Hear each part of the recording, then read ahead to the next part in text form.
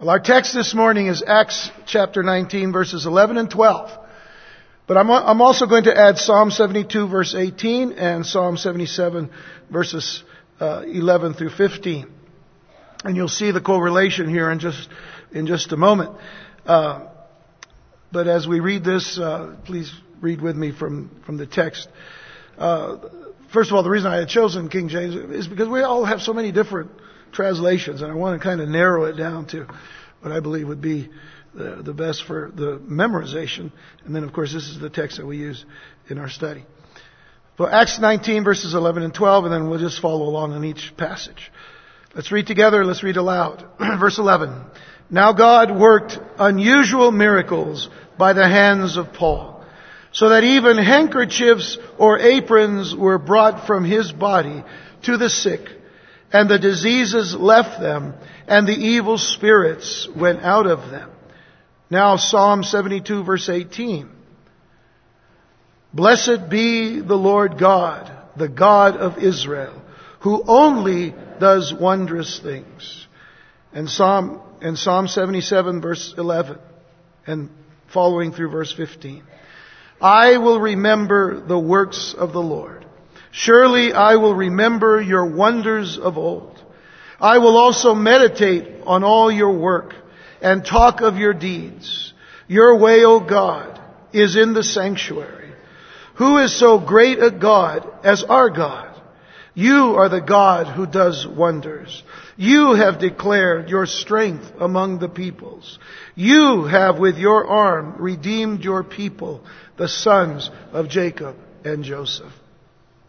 I wanted to emphasize the very fact that if there are wonders and miracles taking place, it is because God does them.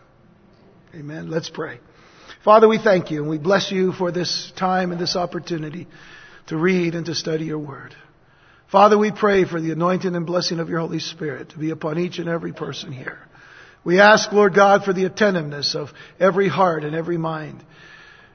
And then, Lord, that they would be receptive, certainly to your truth, and certainly, Lord God, to that which will affect our lives today and the days to come until the day of Jesus Christ. And so, Father, we ask that you grant us your wisdom and understanding in Jesus' name. Amen and amen. You all may be seated. I discovered a website this week on the internet that catalogs, and I quote, Pentecostal fake miracles and trinkets that have been sent out over the years by various TV preachers and evangelists who, in the end, were just charlatans, or as I like to call them, snake oil salesmen, as it were, taking the last dollar from many a trusting yet naive widow solely to line their own pockets. Now, the trinkets that you see on this website, it is a Christian website that is revealing or exposing all of this stuff. But the trinkets that are included there in this catalog included vials of special anointing oil. Not just anointing oil, but special anointing oil. Prayed over by whichever evangelist sent it. Miracle medallions. Prayer candles. Blessed coins that came with a promise of a miracle that you would receive when you wrap that coin with the largest bill that you have and send it back to the evangelist.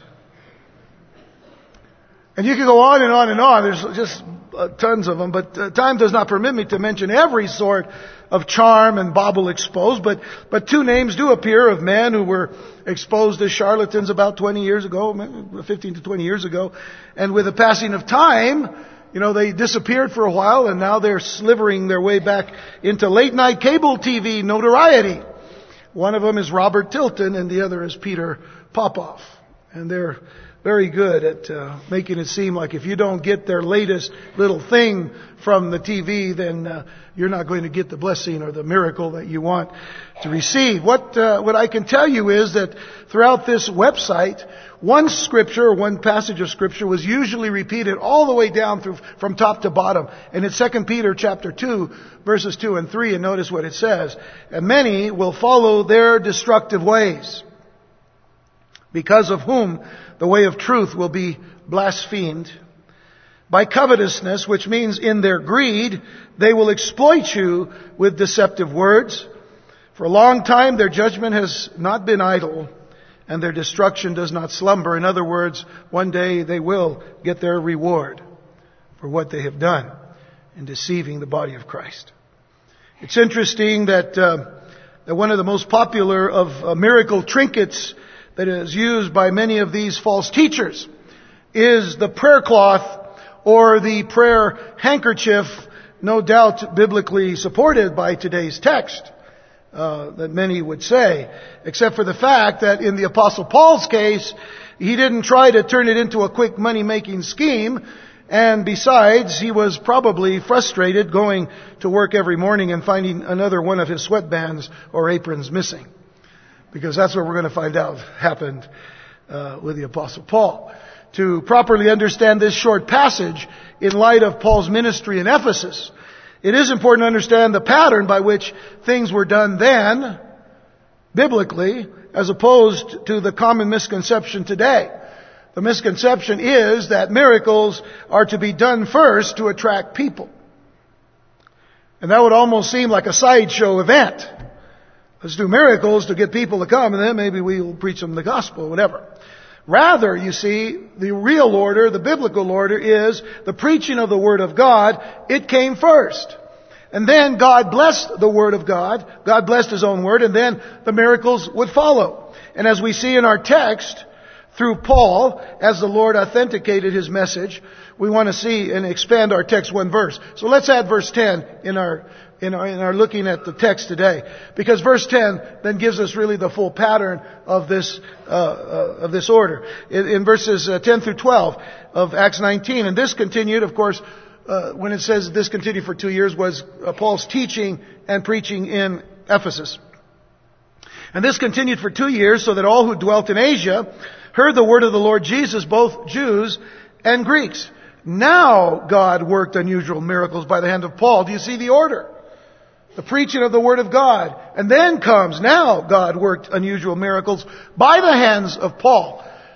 And I want you to notice, God worked the miracles through the hands or by the hands of Paul, so that even handkerchiefs, which by the way, a handkerchief really was just a sweatband, or aprons were brought from his body to the sick.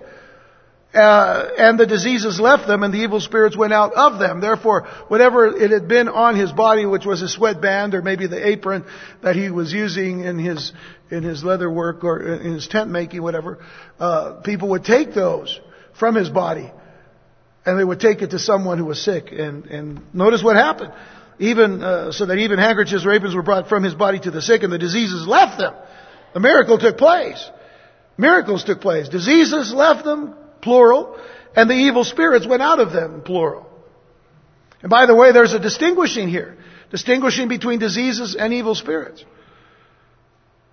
Because in most cases with diseases were not always generated by evil spirits or demons, as it were, as some people thought.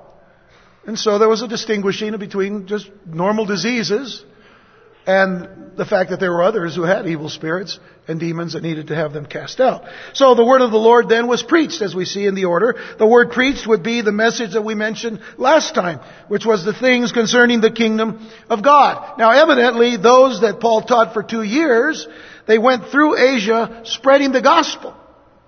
We talked a little bit about this last week. They went out and they preached the gospel wherever they went, and especially in the area of Asia, which included Ephesus and Colossae and Thyatira and Laodicea and other places there. But there's 3 things that you have to understand about that. That is, those who learn from the Apostle Paul, who are servants of Christ, These servants of Christ preached the word of the Lord, not their own ideas and not their own philosophies. They preached the word of God, because it tells us that the people in Asia heard the word of the Lord.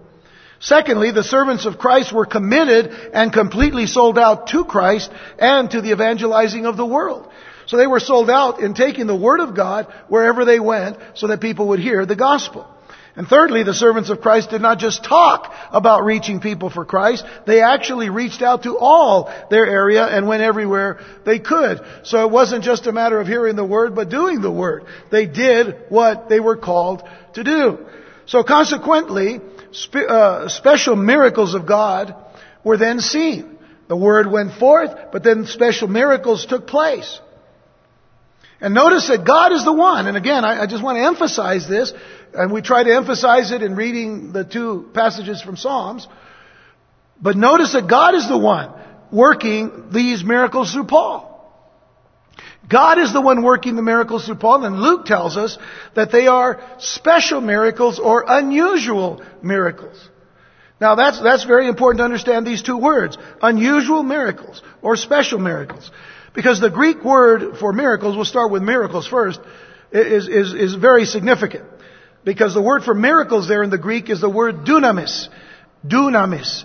And we have studied the word dunamis from the very beginning of our study in the book of Acts, which was a long time ago, and I don't remember when it was. Well, these days I'll look and see. But it was a long time ago. And back then, in Acts chapter 1, verse 8, where we see Jesus speaking to the disciples before He ascends into heaven, He tells them this. He says, "But you shall receive power." And the word power is the word dunamis. So isn't that interesting here? Because it's the very same word that is used for the word miracles. "But you shall receive power when the Holy Spirit has come upon you. And you shall be witnesses to me in Jerusalem and in all Judea and Samaria and to the end of the earth." So now we get an understanding of these miracles. These miracles were powerful happenings, powerful situations or powerful things that were taking place in the lives of people in the time of the preaching of the gospel of Paul and then of those special servants of Christ. So together with the word unusual now, or the word special, the phrase itself, special miracles, means this. First of all, it means that they were miracles, powers that were not regular happenings. When they were special or unusual, they were powers that were not regular happenings. Powers that were not the day-to-day experiences of men. Secondly, they were miracles that were extraordinary or extraordinary, but extraordinary. Miracles that were usually not seen, miracles that were uncommon, that were usually not performed. Even the disciples had not witnessed such miracles, not on a regular basis. But they had, but not on a regular basis. So they were very special types of miracles that were taking place. Now it's important to understand that if you do a complete study of miracles throughout the Word of God from Genesis to Revelation, most people will group, most of the commentators who study this will group miracles in areas, for example, first of all, in the life of Moses, of certain miracles taking place that were unusual, uncommon type of miracles. Then the second grouping would be in the lives of the prophets Elijah and Elisha. And then the third grouping would be that, of course, of Jesus and His apostles. Jesus in His time, and then, of course, the apostles in the church age.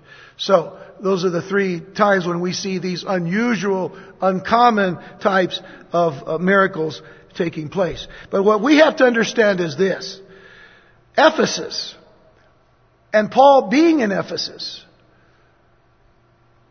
was a hotbed. Ephesus was a hotbed for the occult, which included all forms of spiritualism, spiritism, magic, superstition, the black arts, and so on and on and on.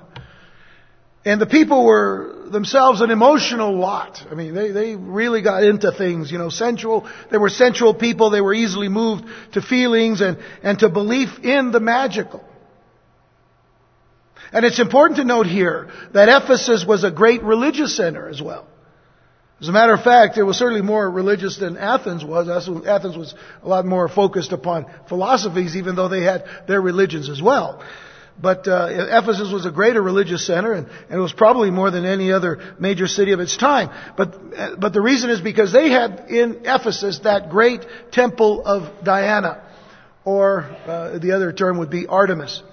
And it was there in Ephesus, and the worship that was connected with it was satanic to the very core. And we're going to talk about this a little bit later. Actually, next week, we're going to delve into it a little bit more because of the next situation that takes place. So we'll see this later in this chapter, and I'll talk about it more. But to meet that kind of opposition, the Lord granted these special, unique powers, as the text says, by the hands of Paul. So the Lord worked these wonders by the hands of Paul in the midst of this particular center of occultism and of Satanism. And you'll notice what happens in verse 12, so that even handkerchiefs, sweatbands, or aprons were brought from his body to the sick, and the diseases left them, and the evil spirits went out of them. So there was healings. There were healings taking place. There were people being delivered from demonic possession, and this is all happening in front of people who, really kind of crave this kind of stuff. You see, they were being healed and delivered from demons. I mean, it wasn't usual for God to use handkerchiefs or aprons in such a way. The pieces of material were presumably those which Paul used in his tent making or his leather working. Again, it was a sweat rag for tying around his head, and the aprons for tying around his waist. All of this really just to kind of help clean up and get the sweat out of his eyes. You all understand. Some of you guys wear headbands, when you do sports or whatever. And you have sweat bands on your wrists and all of that. But these were, this was not just sweat. It was sweat, it was dirt, it was dust, and it was just yucky, okay? You got the picture? Alright, y'all eating breakfast already, so I don't think you have to worry about this. Just a yucky, good man. And they were just taking him from his body. It was like, you know what, Paul? We believe that we could take this over and lay it on somebody and they're going to get healed. And that's pretty much what they were doing. Because while Paul was working, he would perspire. So he'd use these dirty, sweaty cloths to wipe his brow. And imagine people coming and picking up these cloths to put on sick people. And then they'd immediately be healed. That was the wonder of it all, you see. But what do these cloths represent? Because again, you have to think. Paul didn't say, you know what, let me have that rag and let me kind of wash it a little bit. No, they were desperate. They would take that over right away. Some of us would probably hold it out like this, Here, put this on your body. But what do they represent? What do these cloths represent? Well, consider this. Consider that they represented the byproducts of Paul's labor in order to teach the Word of God. Think about that. That they represented the byproducts of Paul's labor in order to teach the Word of God and the Holy Spirit's way of acknowledging, blessing, and sanctifying those physical labors of Paul by which he supported himself in the ministry. His sweat. He didn't, he would work most of the time in his tent making was late at night, sometimes midnight to, 2 or 3 in the morning. Get a little bit of rest. Get up, have a little breakfast. Spend time with the Lord. Go finally at 11 o'clock to Tyrannus' school, where he would teach from 11 till about 2, 3, or 4 in the afternoon. And then he'd take a little breather. And then teach at night. He would teach at night from maybe, let's say, 6 or 8 till about 10 or 11. Then he'd go to work. And it was sweating and sweating and sweating to do what? To preach and to teach the gospel of Jesus Christ. And along with that thought, that we might add that in the Ephesian area and in this area where these mystery religions existed, And many times in those religions, they did everything to purify themselves, in the sense that they would wear these white gowns, they would wear garments that were, spotless, because, they were going to be doing something to their gods and offering something of what they considered value to their own gods. And so they emphasized the need for everything to be very clean, to be very white, even though it was very dark and very demonic. The things that they did and the things that they practiced. And so it seems that God here was in a sense rebuking that sort of thing in a kind of a humorous manner, where everybody who is preaching a false gospel or a false god or worshiping false gods wearing clean and white clothes, people are getting healed with a stinky, dirty sweat cloth. I think that's God's way of saying, I can do whatever I want in my power. And it makes you wonder about the way people try to act when they try to clean up the outside, but the inside isn't where it should be. And it just comes down to the very fact that God blessed this. And God used it. But it had nothing to do with these articles of cloth. Please understand this. It had nothing to do with these articles of cloth. But I believe that these articles of cloth, this sweatband or this apron, were points of contact for their faith, for the faith of the people to be released. Points of contact are important in seeing God do work in people's lives. Take, for example, in Matthew chapter 9, and in verses 20 through 22, where it says, "And suddenly a woman who had a flow of blood for 12 years came from behind and touched the hem of his garment," and that is Jesus' garment. And if you remember the story, Jesus was surrounded by so many people. He was trying to move through the streets, and people were just crowding in about him. But only Jesus knows every person that touched him. And so it wasn't a hard thing for Jesus to know who it was. But you see, she said to herself, "If only I may touch his garment, I shall be made well. If only I may touch his garment, I shall be made well." But Jesus turned around, and when he saw her, he said, "Be of good cheer, daughter. Your faith has made you well." It wasn't a garment, but it was a point of contact that brought Jesus to say to her, "Daughter, your faith has made you well." And the woman was made well that hour. What a touch that was. In another gospel, Jesus talks about his virtue. So I feel my virtue coming out. And the disciples are saying, well, who was it? Who's touching Jesus? Everybody was touching Jesus. But he knew it was one woman who had faith, who trusted that if she could just touch the hem of his garment. And really, the hem of the garment is those little tassels that are on the edge of the garment of a Jewish male. And just to touch one of those, she was made whole. There was a touch in a different way in Acts chapter 5 in the life of the Apostle Peter. We're told in verses 14 and 15 that believers were increasingly added to the Lord, multitudes of both men and women, so that they brought the sick out into the streets, notice, and laid them on beds and couches, that at least the shadow of Peter passing by might fall on some of them. That even if Peter was walking by and somehow the shadow would touch one of their sick family members that's laying out on a bed or couch out on the street. That's the faith they had for this point of contact. That even the shadow of Peter would touch them. And see, what is a shadow? I mean, a shadow's nothing. A shadow's nothing. And yet it was their faith. It was the faith of that woman who just wanted to touch the hem of Jesus' garment.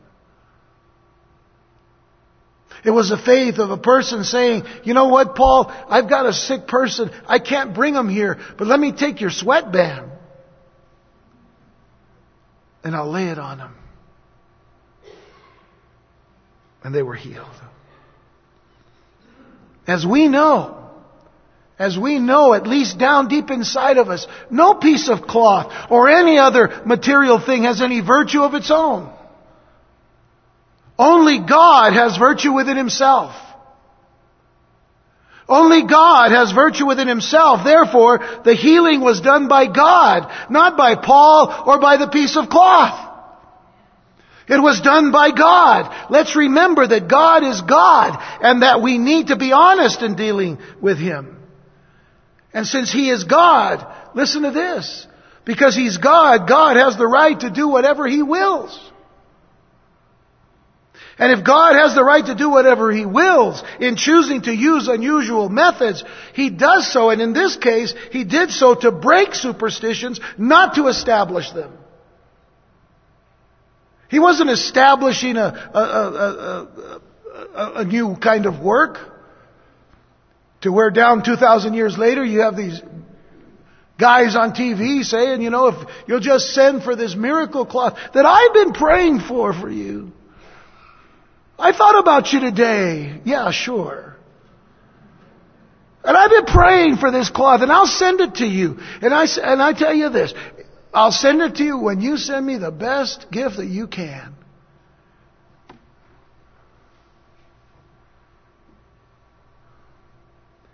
He's not doing this to establish that. But He did so to break the superstitions of the people in Ephesus. Secondly, because God is God, God is love, and He reaches out to save men in every way possible. Those who are evangelists today will tell you, God works His wonders in many a varied way. It's never the same, is it? It's never the same. Certain situations are different, things happen different, but the Word of God remains the same. The message remains the same. But in bringing that message, sometimes it just comes in a different way, or a different circumstance, or a different place. But God is love, and He reaches out to save men in every way possible. And then, because God is God, God knows when a person's faith is true, when a person's faith is really reaching up to be saved wholly, both spiritually and physically. Boy, does God know that. He knows right now what your needs are. And I think that the message that God wants to give us today about this knowledge that He has about our lives and about our needs today is what Jesus would say and what is said of God Himself in the Gospels. When you take a look at Matthew chapter 19, and I want you to look at this, and I want you to mark it. Because in Matthew 19, and even though the context of this, and it would be verse 26 that we're going to read. And I'll give you the context. It says that Jesus, in verse 23, said to His disciples, "Surely I say to you that it is hard for a rich man to enter the kingdom of heaven. And again I say to you, it is easier for a camel to go through the eye of a needle than for a rich man to enter the kingdom of God." When His disciples heard it, they were greatly astonished, saying, "Who then can be saved?" And notice verse 26, "But Jesus looked at them, and He said to them, with men this is impossible. With men this is impossible. But with God, all things are possible." And that's what we need to understand about God today. That with God, all things are possible. And I like the way it is said in Luke chapter 1 verse 37, a passage that is given to us there concerning Mary hearing from an angel to tell her that her cousin Elizabeth, who was older than her and had been barren, was now with child and was going to give birth. And then the angel says, "For with God nothing will be impossible." With God nothing will be impossible.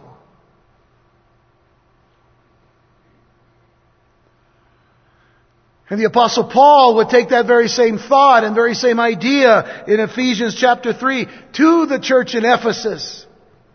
He would write in verses 20 and 21 of chapter 3, now to Him who is able. And if you mark anything in your Bibles, mark that phrase, who is able. Him who is able. God is able, you see. Christ is able. To Him who is able to do exceedingly, abundantly, above all that we ask or think, according to the power that works in us.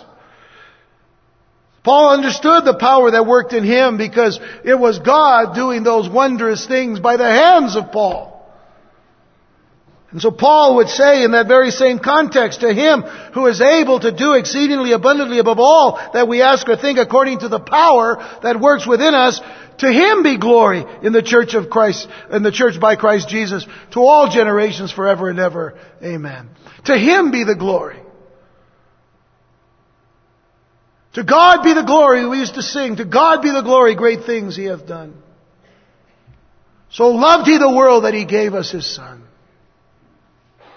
who yielded His life in atonement for sin and opened the floodgates that all may come in. Praise the Lord. Praise the Lord. Let the earth hear His voice. Praise the Lord. Praise the Lord. Let the people rejoice. Folks, we are God's people. Let's rejoice in knowing that God is able. And there is nothing too hard for Him. Folks, modern faith healers today who offer to send healing prayer claws through the mail to those who support their quote-unquote ministry. I wouldn't call it that, but that's what they call it. You know what? They should be treated with the skepticism they deserve. But just remember this. Remember that Paul did not go into business peddling those sweatbands and aprons for $19.95 plus shipping and handling. Paul didn't do that.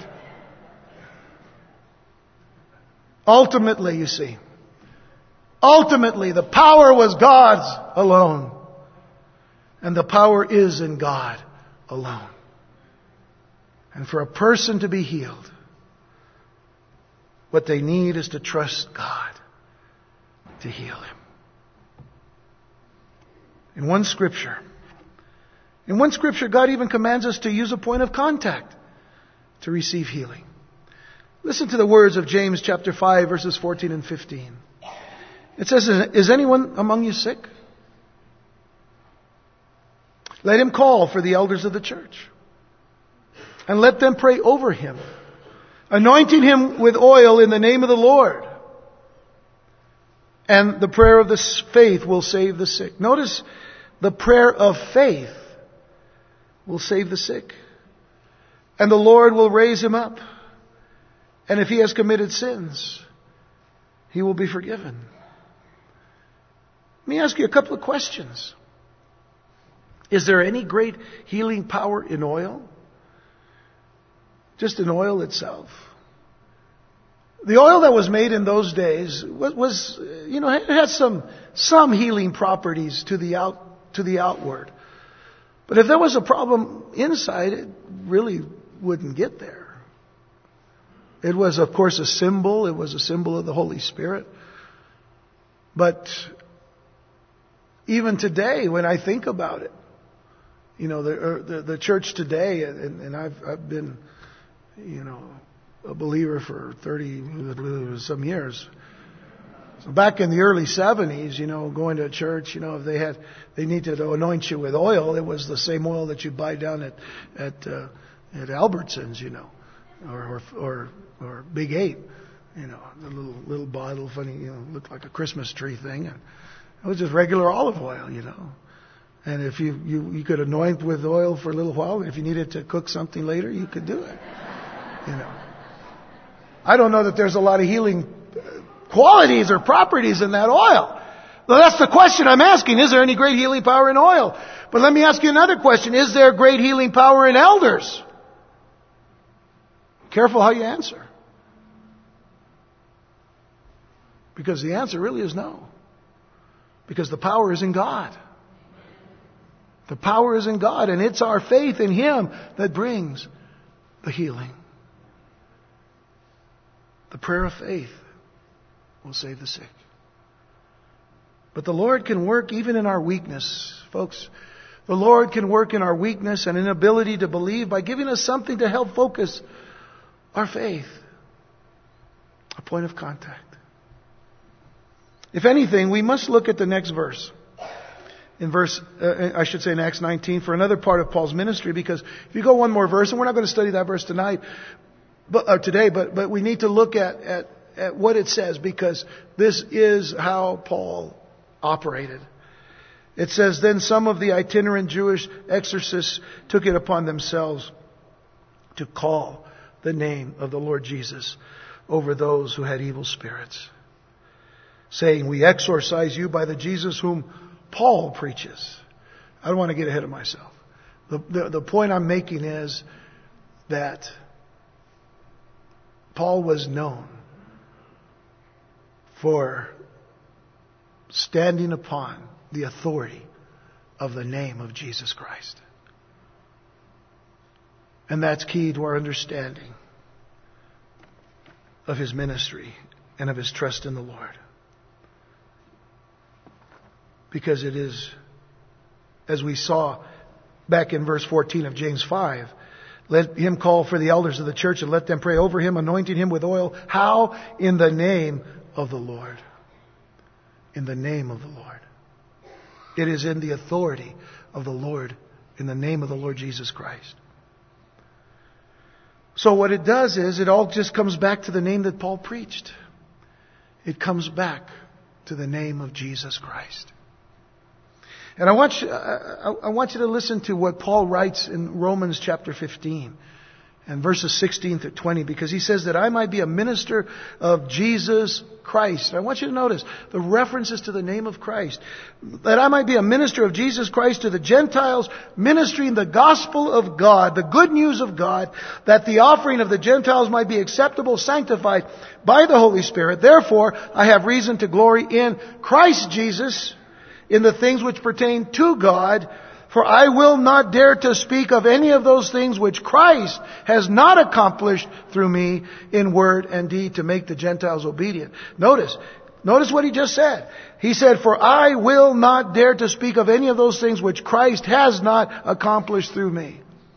Again, it is Christ who does the work. It is Christ who accomplishes the work in and through us.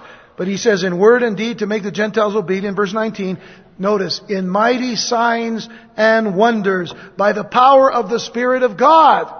Not his power, but by the power of the Spirit of God, so that from Jerusalem and round about to Illyricum, I have fully preached the gospel of Christ. And again, it comes back to the preaching of the gospel first. And so I have made it my aim to preach the gospel, not where Christ was named, lest I should build on another man's foundation. But again, it is the preaching of the gospel of Jesus Christ. It is standing upon the Word of God. It is standing upon the name of Jesus Christ. And even in the mighty signs and wonders, it is by the power of the Spirit of God.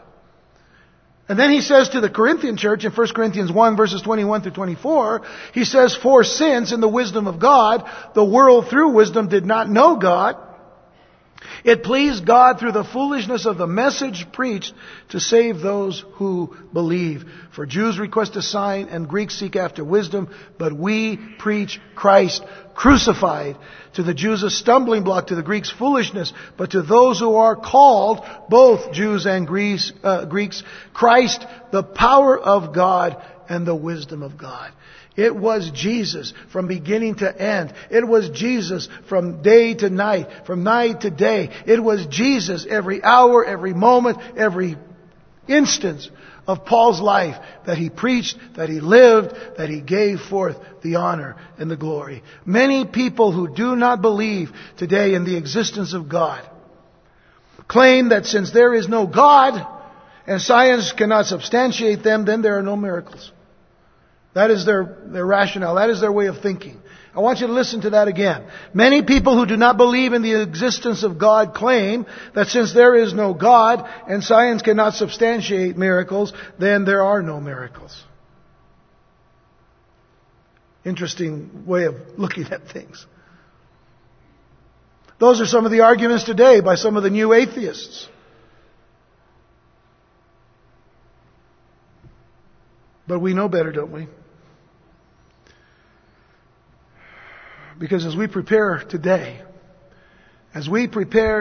to receive the elements of the Lord's Supper, there is a room full of miracles present. As I look from wall to wall, there is a room full of miracles present.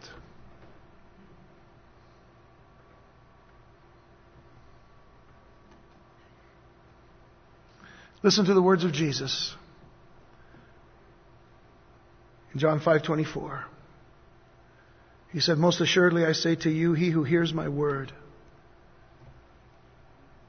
What have we been listening to the last couple of weeks?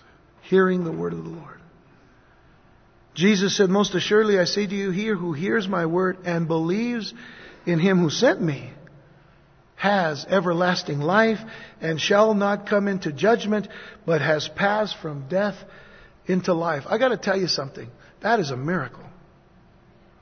It is a miracle when we pass from death into life. You see, the common thought and common knowledge is that we live and then we die. But what a miracle it is that when we who are dead in our trespasses and sins have been made alive through Jesus Christ, we have passed from death into life. That is a miracle. And we're sitting here as miracles of the work of Jesus Christ.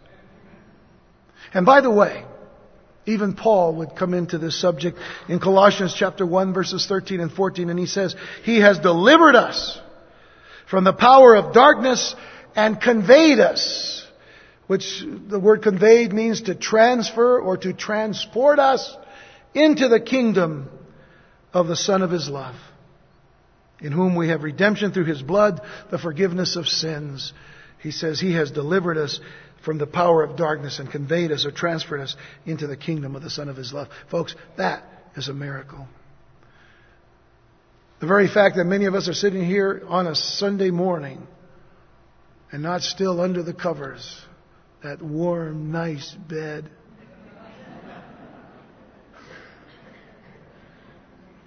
But we're here worshiping and praising the God who created us and made us, and worshiping the Lord in the precious name of Jesus Christ, and being here because we want to be here. That's a miracle, folks. To be changed. And if God can change us from death to life, from darkness into light, He can also, in the twinkling of an eye, change us from mortality into immortality. And that's what Paul speaks of in 1 Corinthians 15. From corruption into incorruption. And that's what we are going to rejoice over today when we take this bread and this cup. And by the way, we're not dealing with the changing of a little piece of bread into anything. It's just a piece of bread, folks. But Jesus, when He offered it, He said, "Take this and eat it. This is my body." He wasn't speaking literally. He was saying, look, this is a reminder to us. Because He said, "Do this in remembrance of me." Remember what I have done for you to bring about this change in your life. The cup is just juice. But we take it in obedience to Christ. "Do this in remembrance of me. Remember my blood was shed for your forgiveness." And today, as we take this bread and this cup, let us not take it for granted. Let's not take it for granted. I think today would be a wonderful time to receive the table of communion with the expectation that God wants to heal us. I'll talk about that in just a moment. But this is the miracle. We've been changed. We're no longer dead in our trespasses and sins. We've been made alive through Jesus Christ. Let's pray.